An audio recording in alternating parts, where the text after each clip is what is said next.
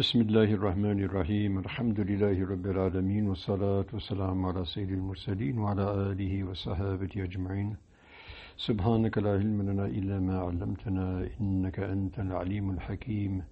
Subhanaka la fahma lana illa ma fahamtana innaka antal jawadul kareem. وقل رب زدني علما اللهم أعوذ من همزات الشياطين وأعوذ بك ربي أن يحضرون. اللهم علمنا ما ينفعنا وانفعنا بما علمتنا وزدنا بفضلك وكرمك علما وعملا أما بعد. So before we commence on our commentary of the Holy Quran and our journey to try and understand the meanings thereof, we'd like to start with this initial module about the need of revelation. So the human being has a need for knowledge, he has a need for guidance. Man finds himself in this universe, he looks around at the creations and he perceives purpose for everything, or at least he perceives that there is a purpose for everything. He may not understand the purpose for everything, but for much that he sees, he does understand its purpose. He sees a house as a place for living, he sees a car, he sees a horse or a camel as a means of transport, etc. However, when he ponders over his own purpose, he finds it very perplexing. Why am I here? What's the purpose of my life?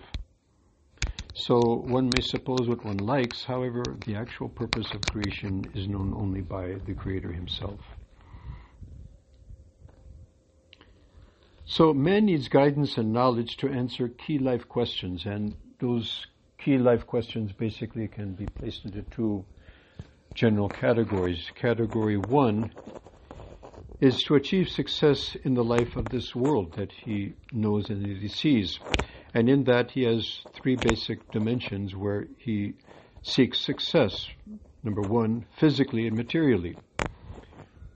To utilize his own physical being in the best possible manner, at the same time utilizing the materials that he finds at his disposal in this world for his physical advantage. Number two, he finds himself a social being. He finds himself surrounding with society and other human beings like himself, and he has to deal with them, he has to interact with them.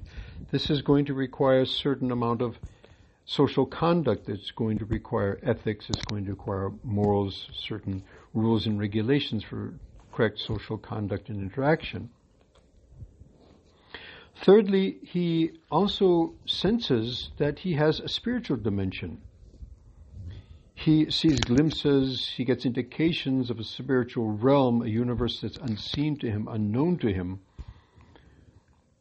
and he needs to have guidance and knowledge of this dimension as well. Now, the second area of guidance that the human being needs is pertaining to the life that is after death. So the physical existence is all dealing with the life of this world up until the point of death, and then more significantly and more critically, the guidance and knowledge that he requires to understand the life of the next world, which is eternal. So what is in that next world?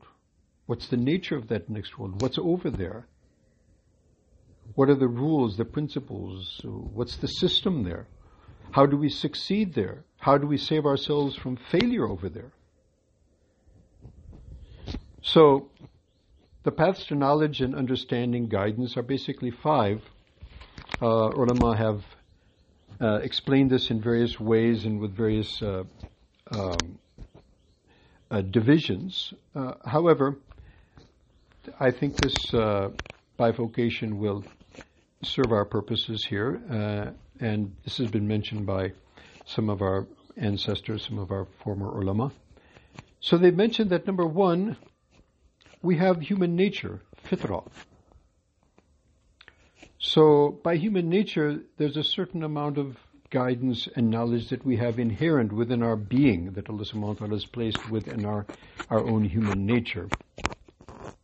And Allah subhanahu wa ta'ala alludes to this in various areas of the Holy Quran.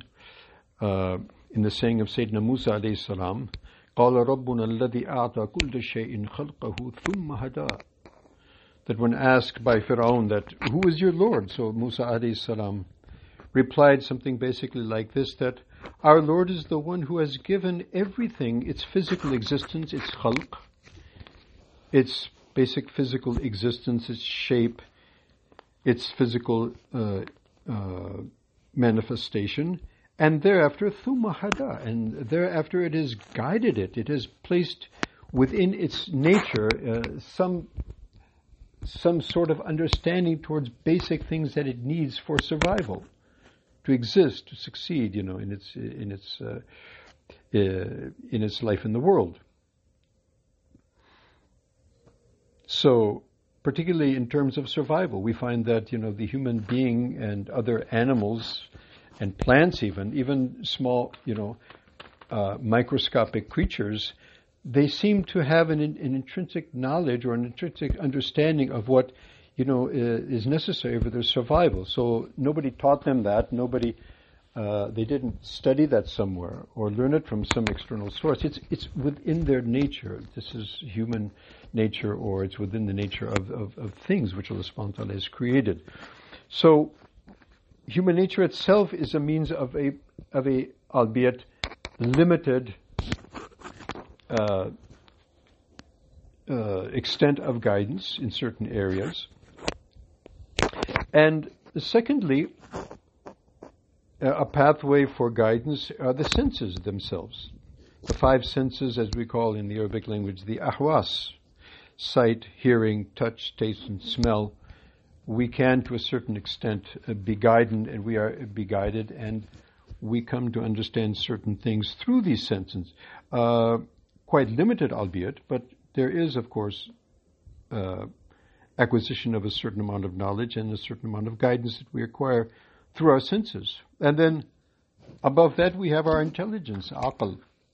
And obviously, through intelligence, we are able to ascertain quite a lot. We're able to figure out a lot of things which perhaps were not previously known. And through this intelligence, we acquire a certain amount of knowledge, and through that knowledge, we acquire a certain amount of guidance. Again, it will be limited to the extent of human intelligence, the limitations of human intelligence. And Allah subhanahu wa ta'ala actually alludes to this aql, this intelligence, in many places in the Holy Quran, and we'll elucidate on that inshallah ta'ala in those particular areas. For example, Allah subhanahu wa ta'ala mentions, إِنَّ فِي ذَلِكَ لَآيَاتٍ لِأُولِي النُّهَى. In that, in various situations, in various happenings or various things that took place, or certain things which Allah subhanahu wa ta'ala points us towards, that we're supposed to ponder and reflect. Through our intelligence, there should be signs of Allah subhanahu wa ta'ala's qudrat, His wisdom, His ni'mat, and through the medium of intelligence we're able to understand that.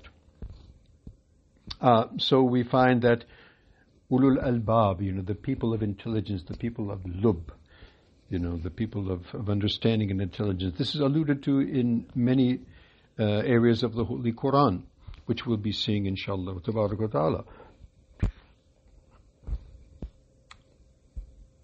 So these three areas, or these three pathways towards guidance and knowledge, they are actually present with the human being himself. They're intrinsically part and parcel of the human being himself.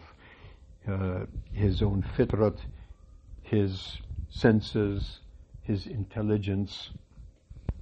However, there are all of these dimensions and all of these faculties are quite limited, and they are not perfect, and they are not complete and comprehensive in their scope. So he needs some external sources as well. So we come to the fourth area of guidance and knowledge, and that would be the guidance which is acquired through external instruction or advice, what we call in the Arabic language irshad, hidayatul irshad. And instruction and advice, it could be from two basic sources. One, it could be instruction or advice which is based on the three former dimensions of knowledge which we mentioned, which other human beings have. Perhaps they have more than we have, and so they may advise us and instruct us in areas that they have more knowledge than we do. However, that is not going to be perfect, and it's not going to be all comprehensive. So there needs to be an instruction or advice which is based on an unlimited and perfect and all-comprehensive source, which is obviously coming from the unseen. It's coming from the unseen world, unknown to man, and moreover, that is the knowledge and advice and instruction which comes from the creator of this universe, the creator of man and the creator of all that he has created for man and all that there is in this universe. So we will require that instruction and that advice not only in terms of the second category of the area where we need knowledge and advice, the area of the unseen world of the next world, but in this very world itself. For example, our physical and material existence, we want to succeed to the max, and although we are able to ascertain to some extent how to benefit from that material world through our particular faculties that we have with us, be it our senses or our intelligence or our own basic nature, but we still are in need of a more comprehensive, a more perfect and complete guidance and instruction how to maximize our benefit in the utilization of this physical realm. And obviously that requires also advice from the one who created it. He and he alone has perfect and totally comprehensive and unfaulty information regarding all things. So we're in need of that in our physical existence. We're in need of that guidance in our social conduct as well. Although we, with our own human faculties, we're able to ascertain to some extent what may be useful for social interactions, what may be detrimental, but it's not going to be complete. It's not going to be perfect, because we as human beings are not complete and we're not perfect. We need perfect guidance and knowledge in this realm as well. And that obviously is going to come only from the one who has created human beings and created the human social construct and knows best what's going to benefit that conduct, what's going to be beneficial conduct, what's going to enhance and make those relationships beneficial and more fruitful, and what's going to be detrimental, and so what's going to that would destroy those relationships, or would be detrimental to those social relationships. So we need that guidance as well, the guidance of the Creator in these realms as well. And obviously, spiritually, the spiritual dimension of the human being, his fitrat, his senses, his intelligence are not going to help him much in this realm at all. As I mentioned, he senses there's a spiritual dimension. He perceives that there is a spiritual dimension. But what is it? How to connect with it? How to develop it? How to nurture it? How to perfect it? His three senses, or his three faculties that I've mentioned, are not going to help him in this regard. He is totally dependent upon the one who has created his soul, who has created the spirit, who has created the spiritual existence, to inform him and instruct him how to maximize this dimension as well. And obviously, in terms of the life of the hereafter, which is totally unseen, which is totally unknown, a realm which is totally uncharted waters, we are totally dependent upon that external advice and instruction from the Creator of this universe. So the fourth pathway of guidance is the external advice and instruction that we receive from the other. And here we're going to be looking at the most important form of instruction and advice, which comes directly from Rabb al-Alameen, our Creator and the Creator of the entire universe that we live in. Now, even though Allah subhanahu wa ta'ala has been sending His prophets, He has been sending His books and His revelation with these instructions and this advice to the human being, there is another aspect of guidance, or another pathway of guidance, which is critical for the other pathways of guidance to actually benefit the human being. And that is a guidance which only Allah subhanahu wa ta'ala has within His capacity. Even prophets do not have this ability, and that is the guidance of enlightening the heart and opening of the heart and the mind towards acceptance of truth, of message, of advice, of instruction.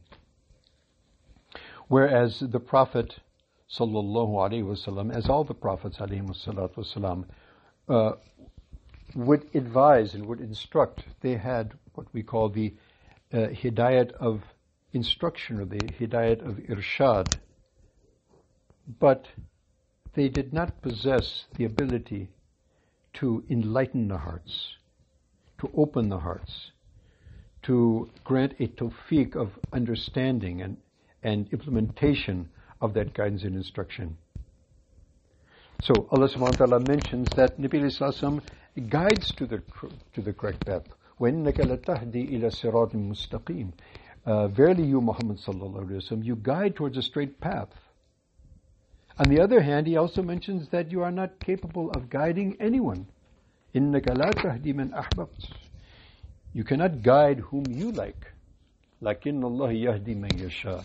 But Allah subhanahu wa ta'ala, it is He who guides whom He likes. And the guidance which is inferred here is that guidance of opening the minds and the hearts, of enlightening the minds and the hearts, giving the tawfiq of ability to understand the advice and the instructions that are proposed externally, and the tawfiq to implement and act upon those.